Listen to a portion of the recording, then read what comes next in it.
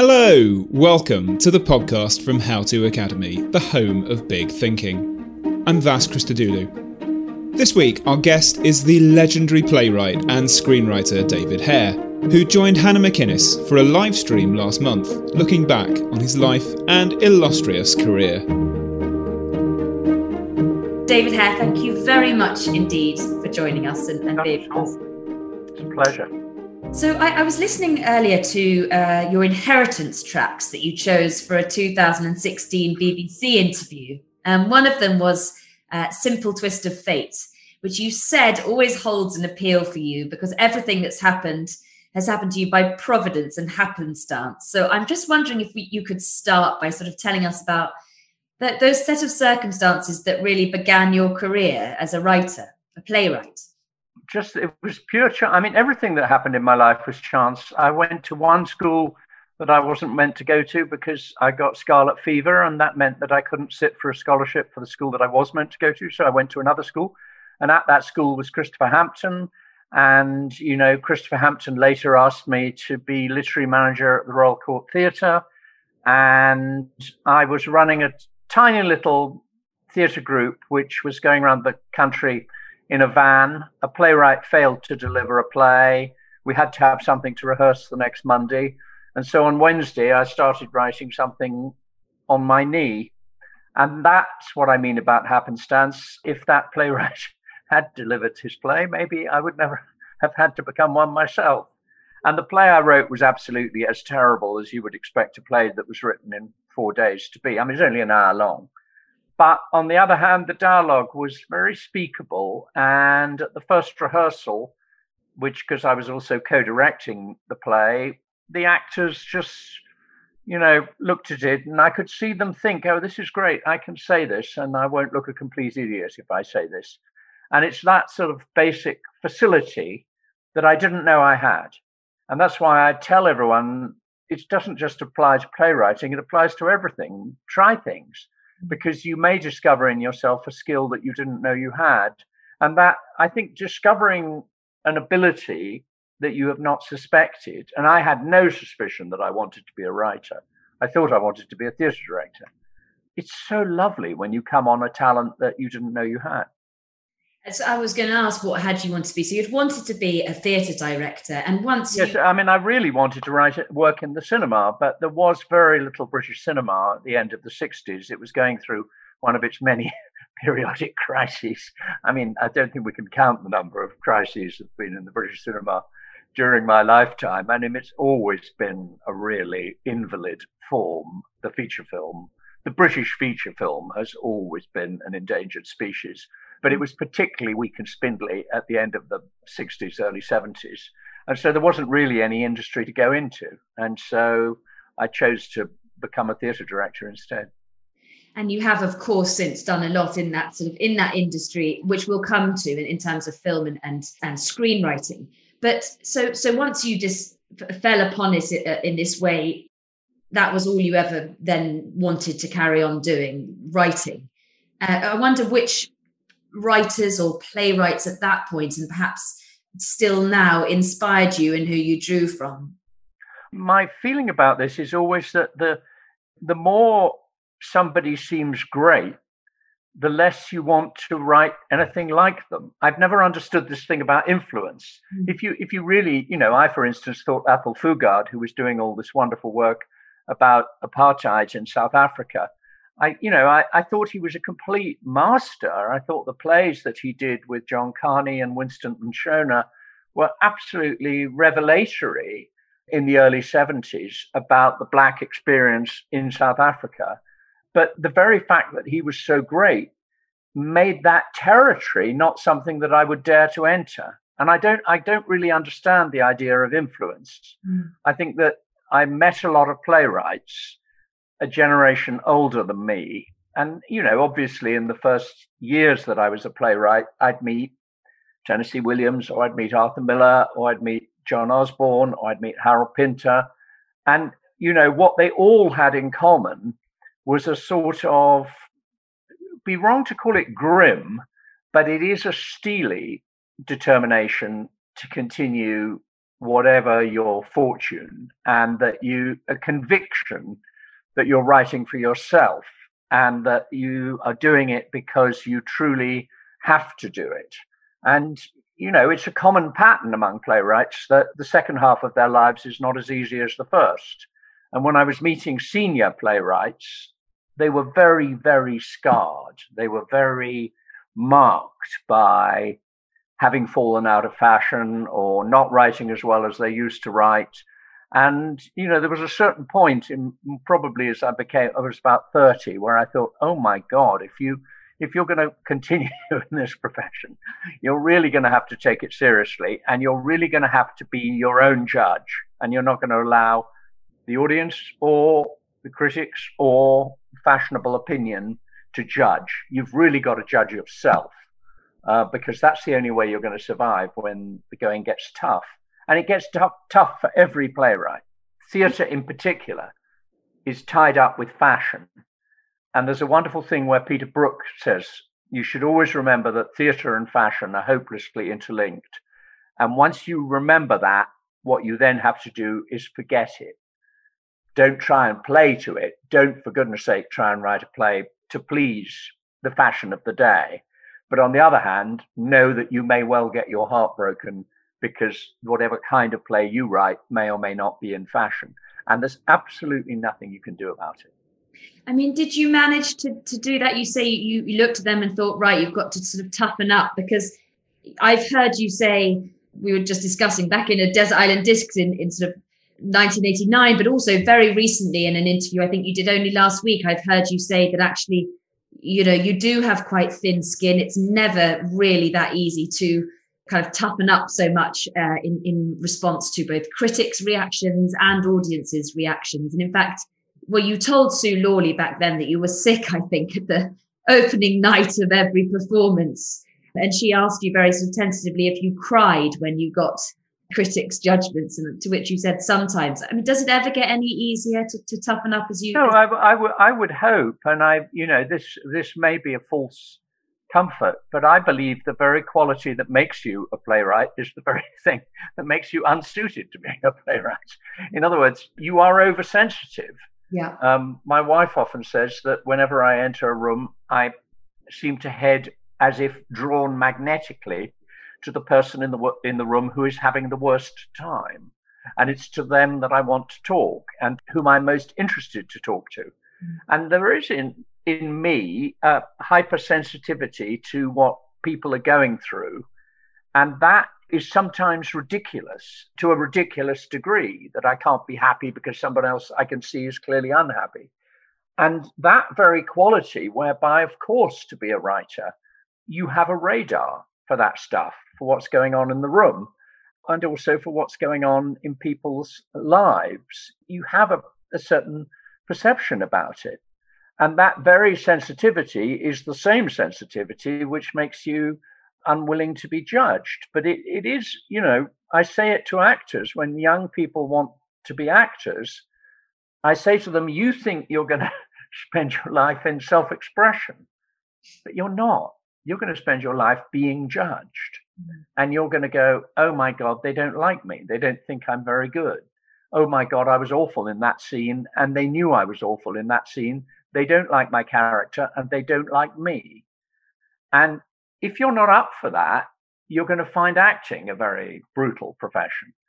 And so that constantly being judged is part of the life of the performing arts. And yeah, it does get wearing and it gets very tiring, Just going back to that Desert Island Discs I mentioned, you said in that I got typed of political writing because I wanted theatre to be about grown-up things, namely politics. And at the time you said theatre was very cosy, psychological, and it was new bringing politics into the theatre, which sort of surprised me hearing you say that, because I feel like perhaps plays have forever been reacting to and kind of making comment on the world, politically speaking. So did you feel you were doing something different then by doing that?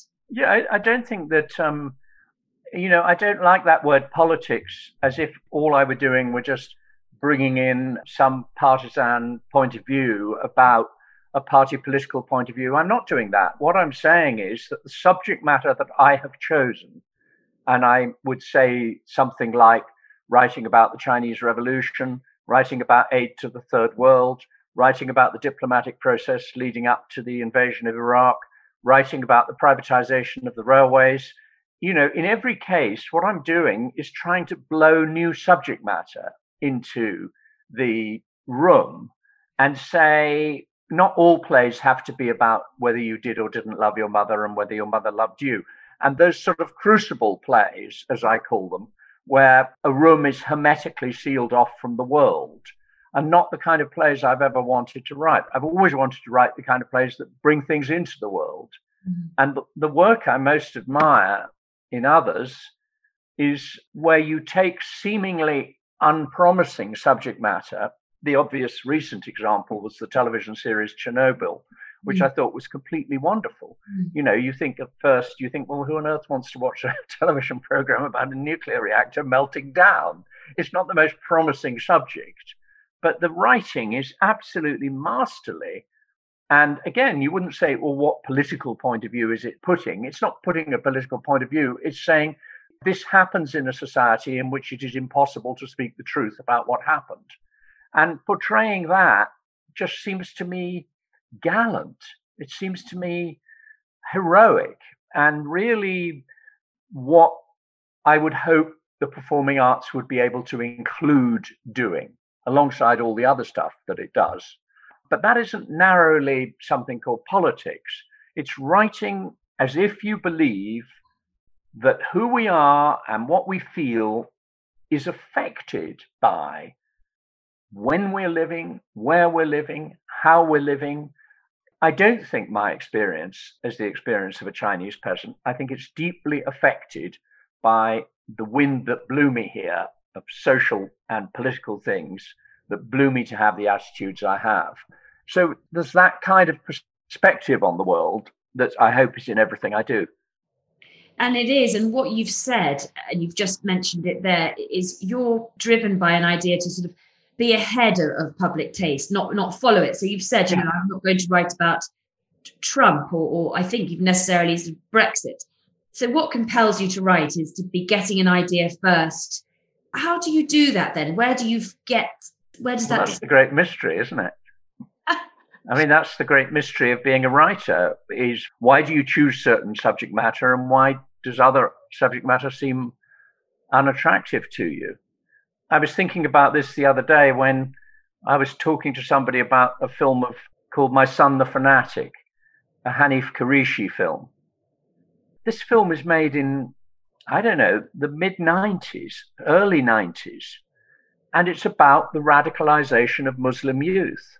The father is a taxi driver in Bradford who's a Pakistani immigrant who is absolutely delighted as a first-generation immigrant with everything British.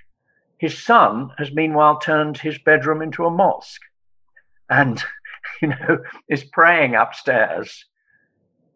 Hanif Kureishi wrote this in 1995, early 90s.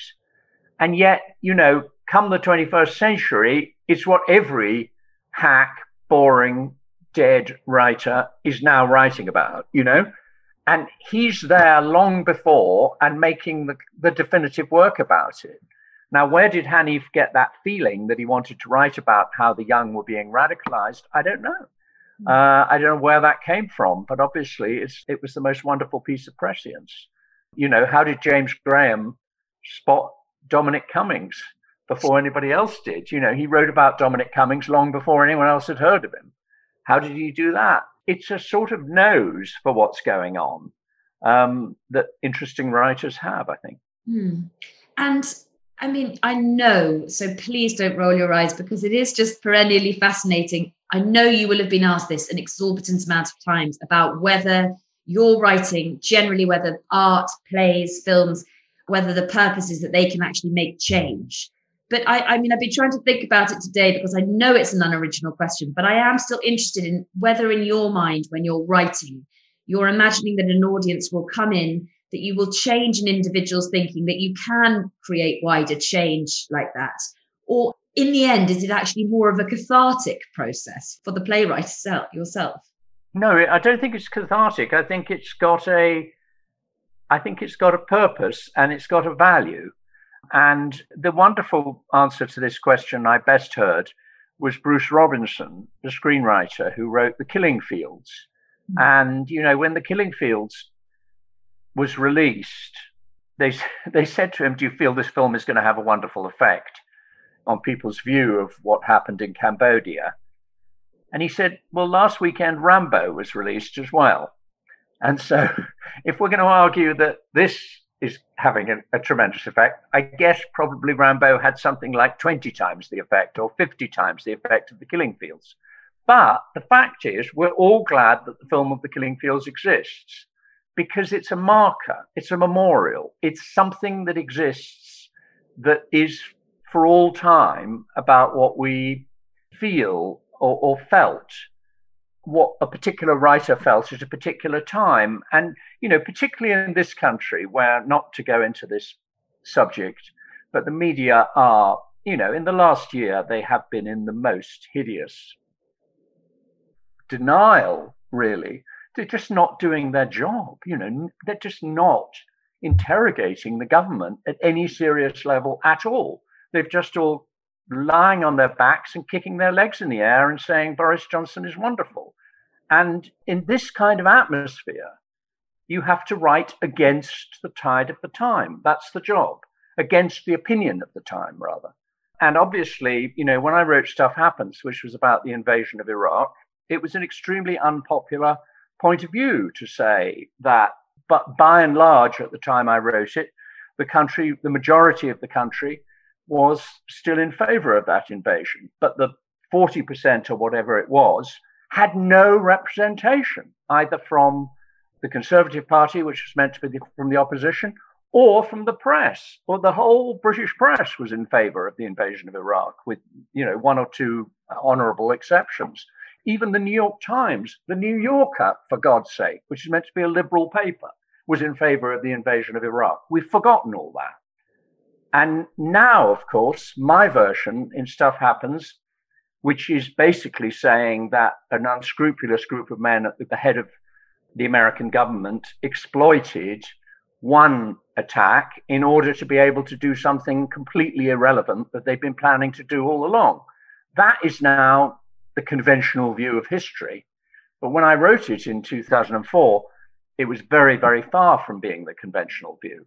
So my attitude, if I had not written that play myself, would be, thank goodness there is somebody in this country who's writing this now on behalf of all those people who feel so strongly and are totally unrepresented in conventional media. But what is it then you're saying that a play can do, that art can do, and that fiction can do, that perhaps journalism can't do? Explain to you what it's like to endure these things and what it's like to live through them. And when I mentioned Chernobyl, one of the things that television series does so brilliantly is explain the dilemmas of the people who are actually trying to work out what happened, explain what happened, take some responsibility for what happened. And you see real human beings in a way that you can't possibly in journalism, or you can't possibly in television reporting. And you illuminate all the dilemmas and all the contradictory feelings and all the passions that they experience while they're in these completely impossible situations. And to be close to the people who suffer at the heart of these events, I think is really illuminating. And you think of things differently because of that. In answer to your question, do I affect government policy? No.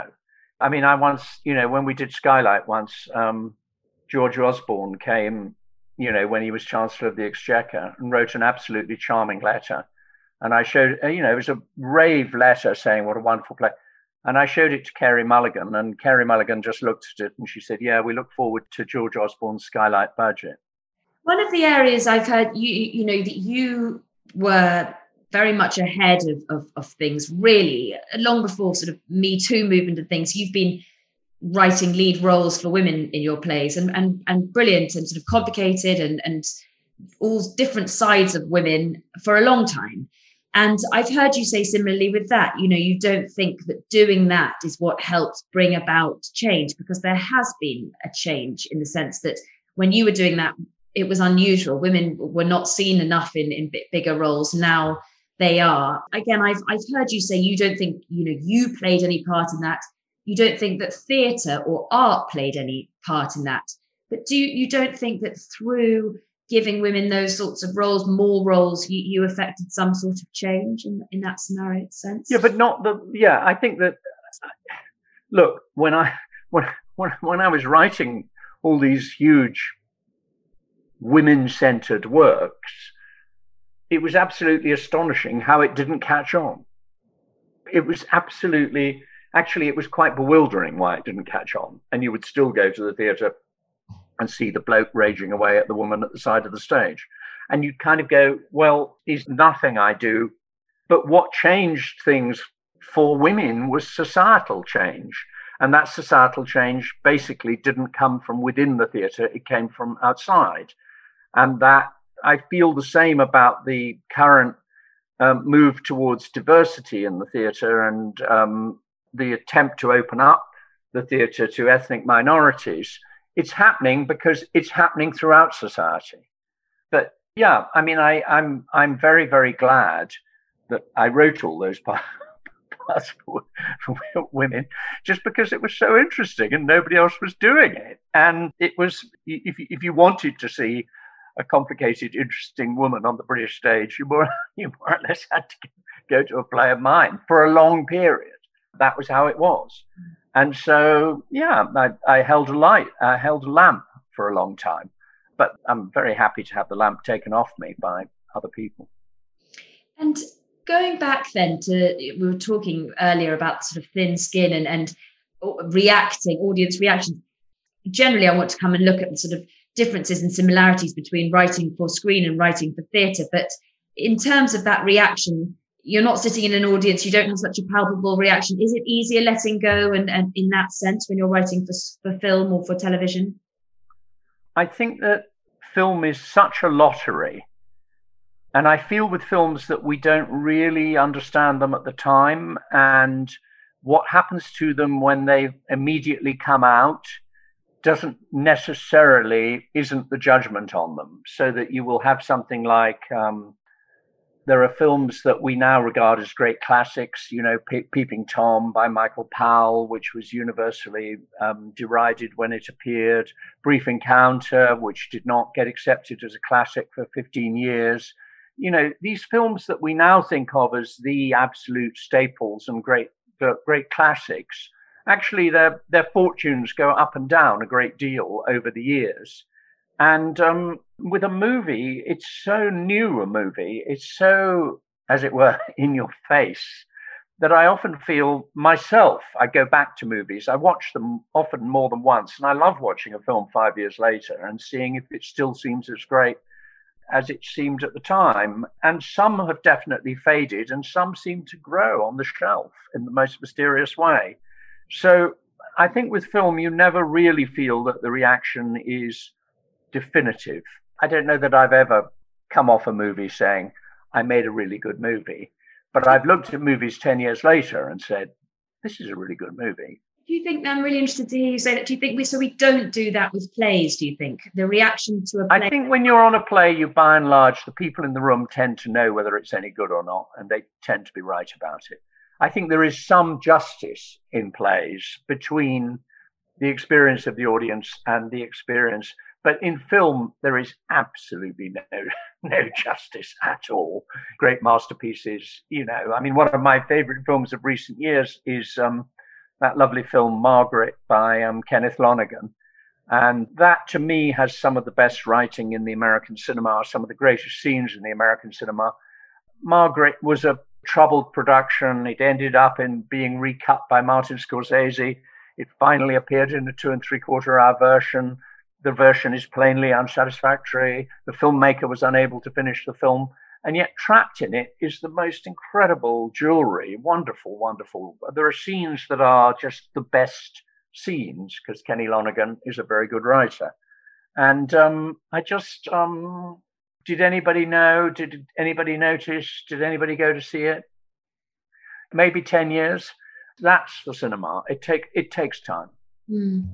And when you're writing for screen, is there a notably different approach, or do you to writing for theatre in your mind?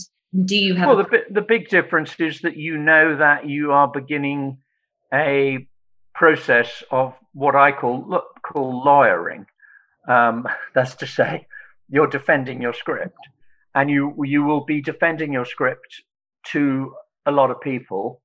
And I recently calculated on a feature film that I'd worked on that I'd spent 10 times the time lawyering on its behalf than I had writing it.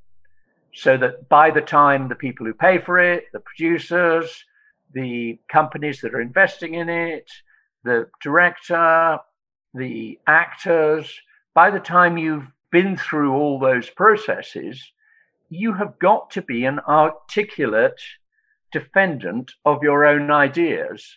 But you also, unless you are a complete idiot, have to keep your ears open for things that will improve it. And so I would say the art of screenwriting is almost the art of knowing what to listen to and what not to listen to, because so many views will be coming at you before it passes, this huge project passes through that tiny lens.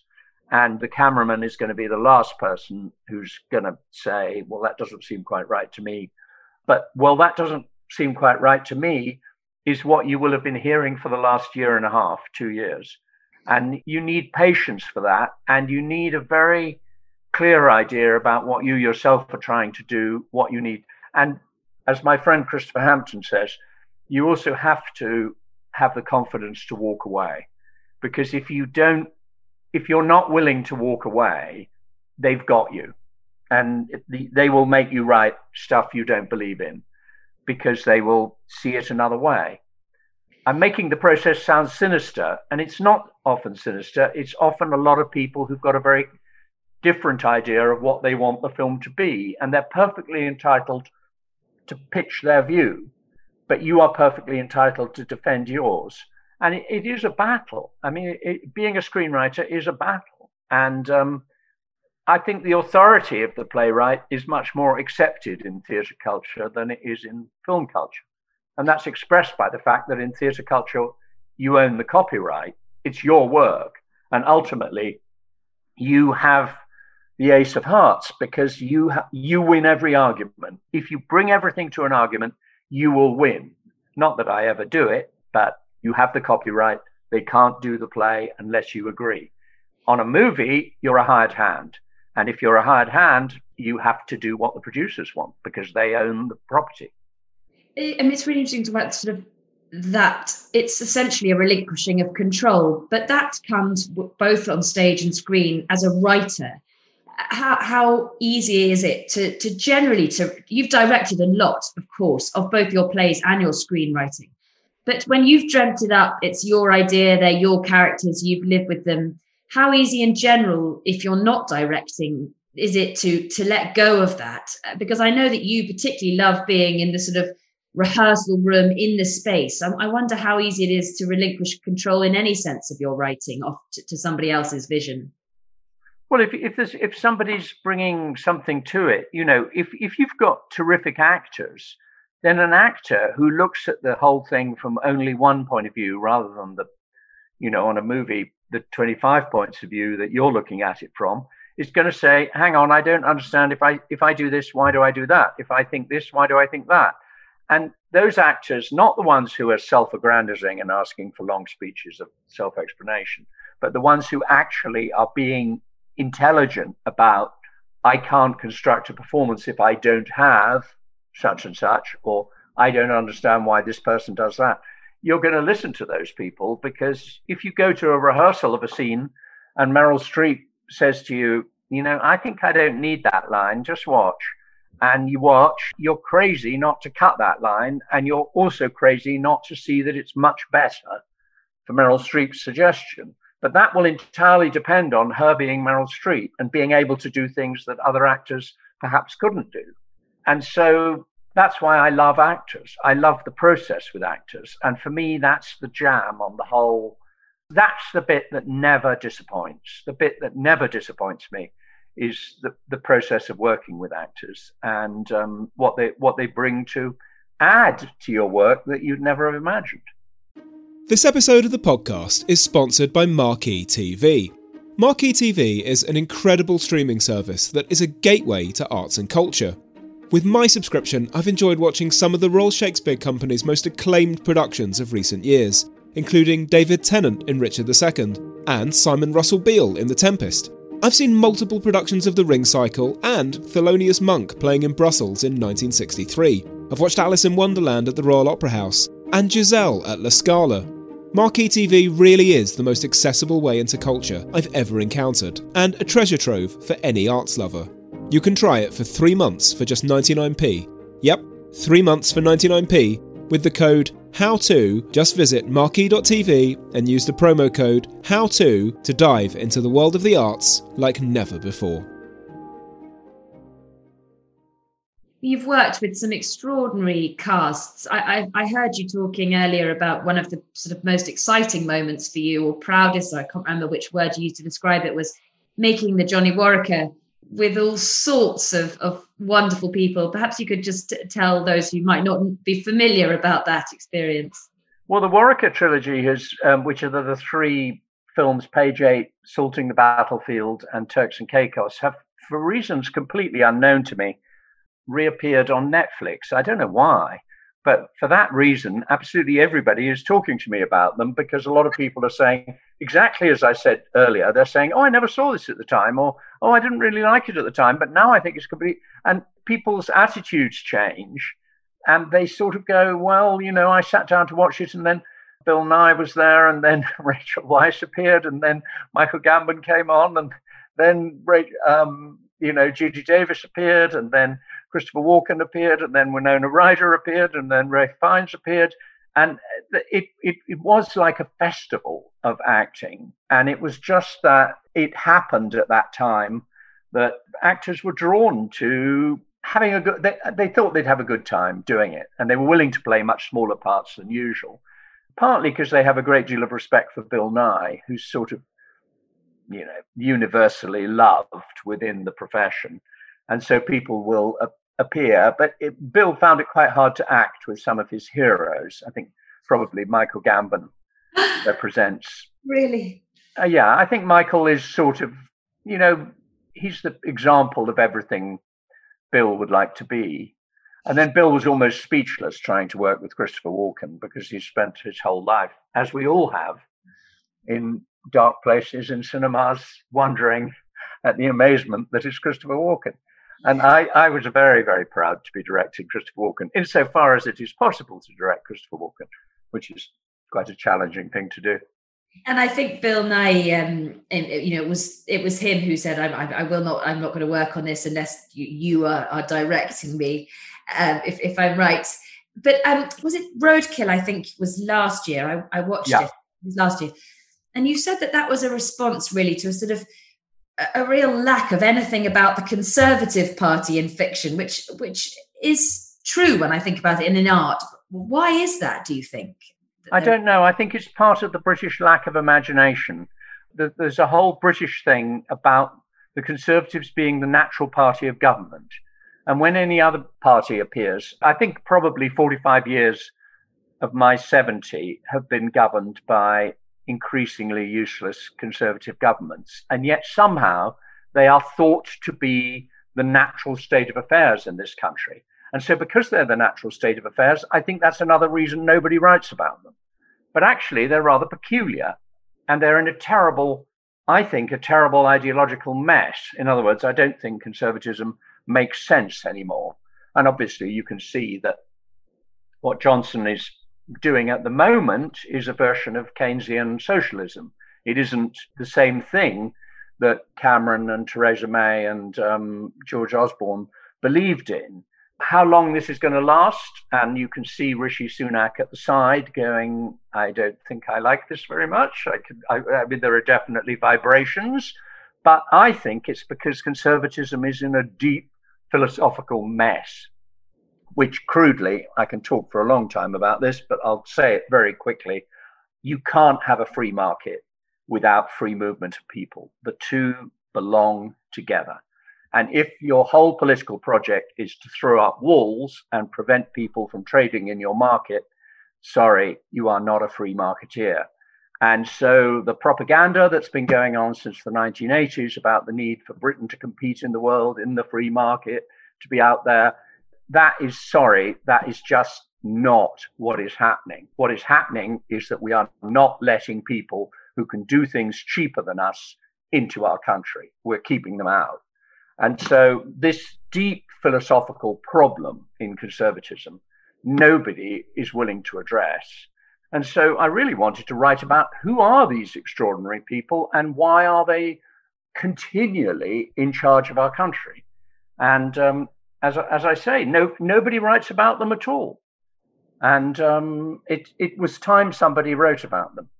It's shocking. In other words, the incoming chair of the BBC, Richard Sharp, who comes from Goldman Sachs and was Rishi Sunak's boss, singled me out for criticism. In other words, when he came in, he said the program he most objected to was Roadkill. And that's because there is an omerta whereby nobody ever analyzes the Conservative Party on the BBC. Well, I mean, as you said, of course, we could stay on this subject, but we won't. Although I would love to mention that, of course, in Roadkill was the sort of phenomenal Helen McCrory, the Prime Minister, who you perhaps worked with and who, of course, incredibly sadly died a few weeks ago. You weren't directing that particular Roadkill, were you? With her? I wasn't directing it, but Helen was ill. She knew she was ill. She wanted to do it, and various people advised her not to do it, and she did it while she was ill. And I just can't praise her highly enough, both for her character, which was exemplary, but also she's just a fabulous actress. Mm-hmm. But that's what I mean, and that's what I'm saying. How could you not have immense pleasure at walking into a room where you're going to see Helen McCrory act your words? It's just great. I can't imagine. Yes, deeply envious of you walking into that room, certainly. In terms of this year, of course, I can't not ask you about this extraordinary year we've had. The theatres have gone dark for a very long time. They lit up. You had your play at the Bridge, of course, with Ralph Fiennes about your experience of getting COVID. But it's been unimaginably tough for theatre. Do you feel a sense of optimism that it can get back on its feet now? And I know you've said that it needs a sort of revolution really going forward.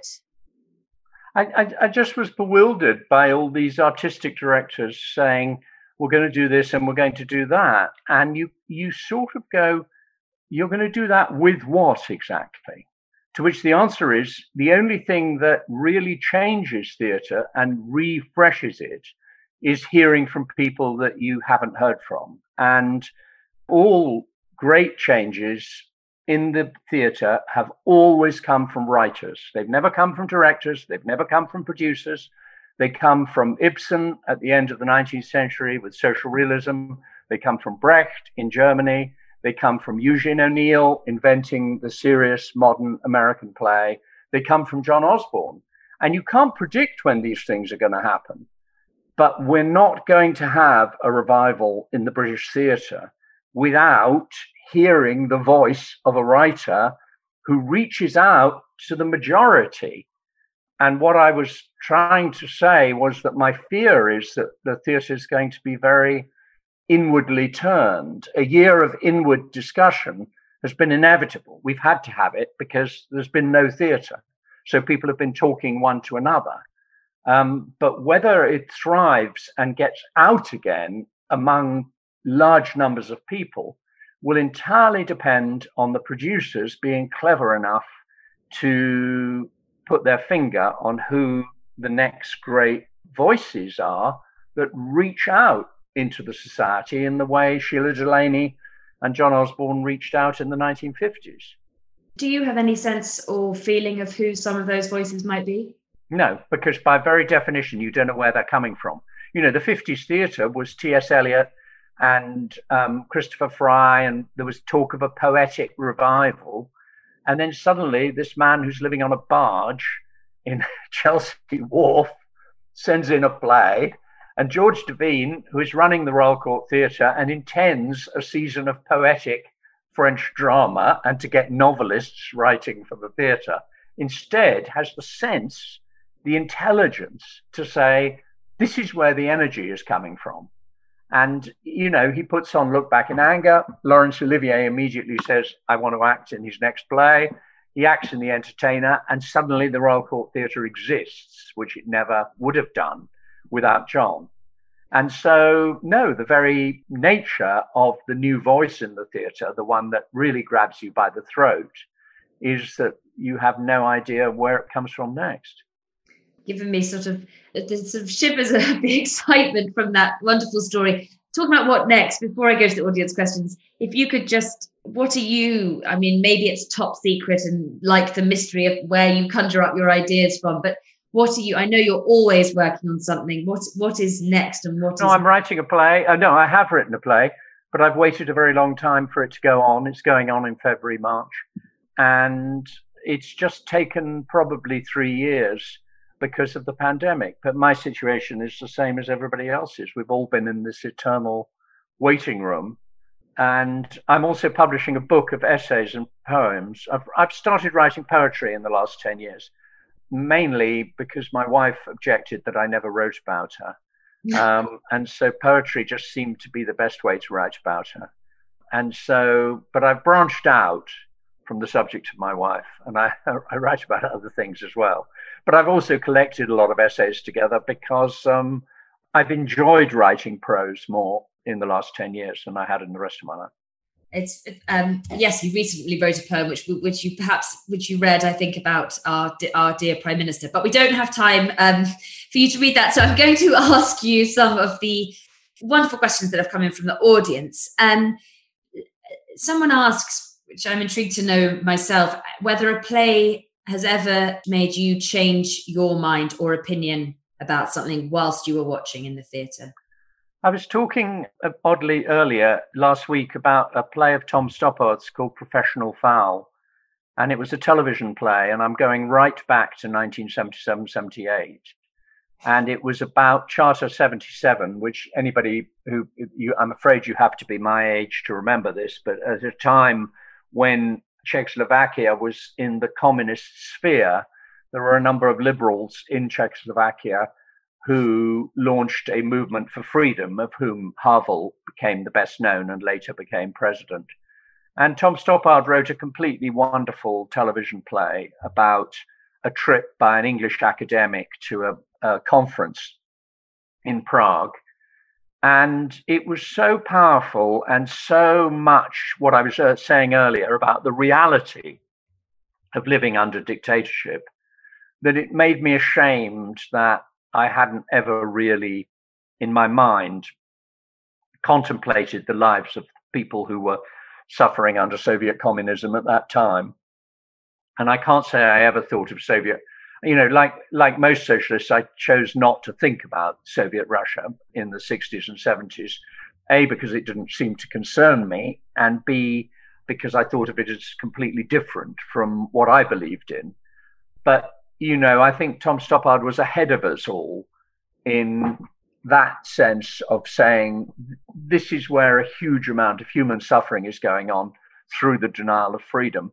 And yeah, I did then think and began to think, maybe Soviet communism isn't monolithic. I can't say I predicted the fall of the wall. I absolutely didn't. And I had no clue it was coming when it came.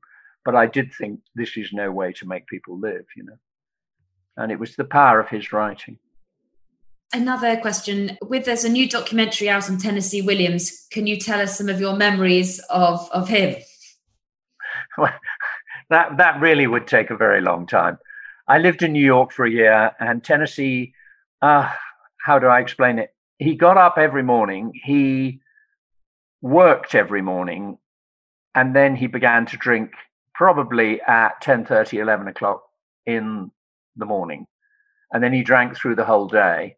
And by the time I saw him, which was usually 6:30, we'd go to a party together or something, or we'd have dinner together. He was pretty far gone. He was absolutely stewed. He would always want to go back to his place. He would always want to go on drinking till 3 o'clock in the morning. But there he was at his desk every single morning. At 8:30, he'd be at his desk and he'd be writing. How his constitution bore it, I have absolutely no idea. And, there were long evenings in which you couldn't really understand a word he was saying. But, he's Tennessee Williams, for goodness sake. And you're not going to, leave him alone in a restaurant, are you, at 9:30 or 10 o'clock because you can't understand what he's saying. But his obsessive theme, the obsessive theme of his conversation was that nobody liked his plays anymore and that he could not be produced in New York because of the enmity of the New York Times, which effectively ran him out of town. And so that he would talk about at great length. And he would be just absolutely astonished to know the high regard in which he is held and the way his reputation has grown and grown and grown since his death. And he's, universally performed and universally admired in some way that he certainly wasn't in the second half of his life. And it's so sad he's not around to see it. Fascinating and sad, as you say. Annabelle was asking how different it was for you writing Via Dolorosa, in which, of course, you were the only actor, and whether you would write a piece for yourself to act in again. No, well, I learned it. I was only 50, and it was an hour and 40 minutes long. You try learning an hour and 40 minutes, even if you've written it yourself. It's any actor will tell you an hour and a quarter, hour and 20. Once you go past an hour and a half, you're really stretching your capacity. So I can't anymore. I couldn't learn it now. I'm too old. And anyway, it was an ingenious way of doing something that I'd never done before that I particularly wanted to do, which is to talk about Israel-Palestine in a way which I hoped would make both sides, or rather all sides, listen to me. And the fact that it did, I think was possible in 1998, 99. I have very grave doubts about whether it would be possible now, unfortunately. In other words, positions were already entrenched, but people would at least listen to each other. Now, Palestinians, Israelis, and those who have views away from the region but living in other parts of the world, their views are far, far more entrenched than they were 20 years ago, I regret to say. Somebody asks what your comfort reading is, David. What my comfort reading? Lately, or I went after I had COVID, then I was reading all these Icelandic thriller writers. Do you know about them? Does everybody know? I can't even pronounce their names. There's 3 of them. There's one it's possible to name called Johansson, just because I can say that name. But the woman whose name is completely unpronounceable, who is Iceland's greatest thriller writer, she's just magnificent. But I couldn't begin to pronounce her name, but it ends Dottir, of course, because she's somebody's Dottir. But she and it begins YRSA. So if anyone from Iceland is watching, they will know exactly who I'm talking about. But I love these Icelandic thrillers. They were absolutely great. And my current favorite reading, which I recommend to everybody, is this wonderful cookery writer called Ellie Risbridger. Have you heard of her? Yeah. Oh, boy. I mean, can she write? And the idea that you could be that good a writer and the form in which you choose to write is the cookbook. That is just fabulous. To choose a form. There was a great American called M.J.K. Fisher in the 40s and 50s who wrote memoir in the form of recipes and cookbook, but it hasn't been done since. And Ellie Risbridger, I think, is really brilliant. And I also, by the way, her recipes are really great. But is there a play in that with her, you two together? I can feel it. I don't think so. I think it's too specific. And she's a writer. Let her do it. might need some encouragement from you. Somebody was asking about your experience, and you obviously, of course, directed The Year of Magical Thinking. I think that was with Vanessa Redgrave. What was your experience of directing that? Well, it was a very specific thing because obviously Joan Didion was recovering from, well, she had written about the loss of her husband, but in the time between when she published that book, The Year of Magical Thinking, about the loss of her husband, she also lost her daughter, Quintana. So she had lost both her husband and her daughter. So by the time I came to work with her, she was weighing 75 pounds. And as she said, anything under 75 pounds and you begin to feel the cold. And she was so thin that my sole purpose in life, I said to her, I'll direct the play, but I will do it on the condition that I get you to eat. And at every script meeting, I would get donuts, or I'd get soup, or I'd get stew, or I'd just get something to build her up, because she really had, her grief was just unbearable, absolutely unbearable. And so, you know, it was a very specific time in her life. But, you know, I was working with someone who I knew was a great writer, and she was also completely robust. She'd done what she calls crash rewrites of movies. So she had no ego. If you said, Joan, I think it should be the other way around, I don't think it's like that. Sure, fine, I'll change it. It was like completely practical.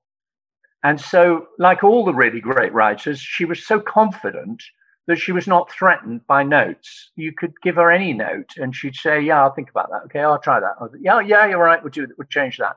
Because that's what the really good ones are like. Because she knew that her integrity is so baked in that she can't put a foot wrong.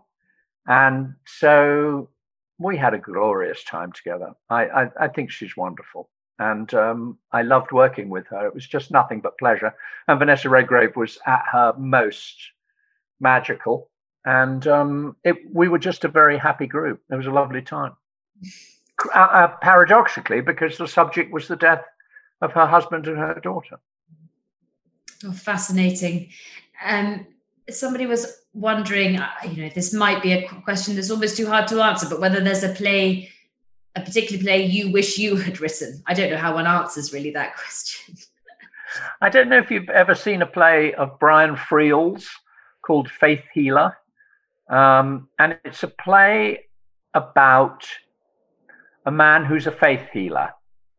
And he goes around Ireland and he heals people by faith.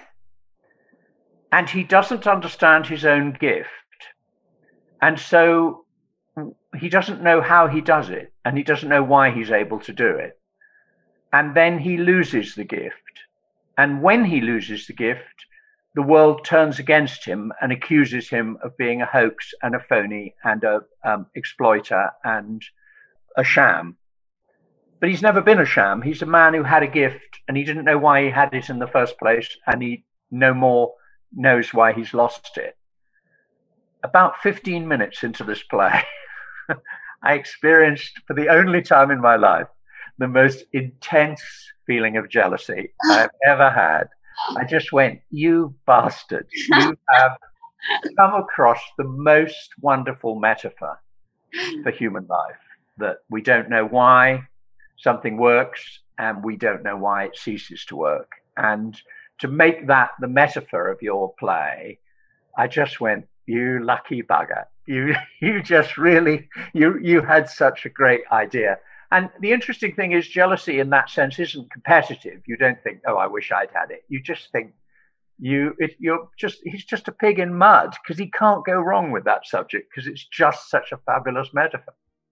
The time has somehow whizzed by very, very quickly. It's been so wonderful hearing from you. Lots of stories, unexpectedly lovely stories as well. And so thank you, everyone who signed in this evening. And David, thank you very, very much. Yeah. Can I just say thank you to everyone who spent Monday evening doing this? I really am grateful to everyone who's tuned in. Thank you very, very much indeed. Thank you. Thank you.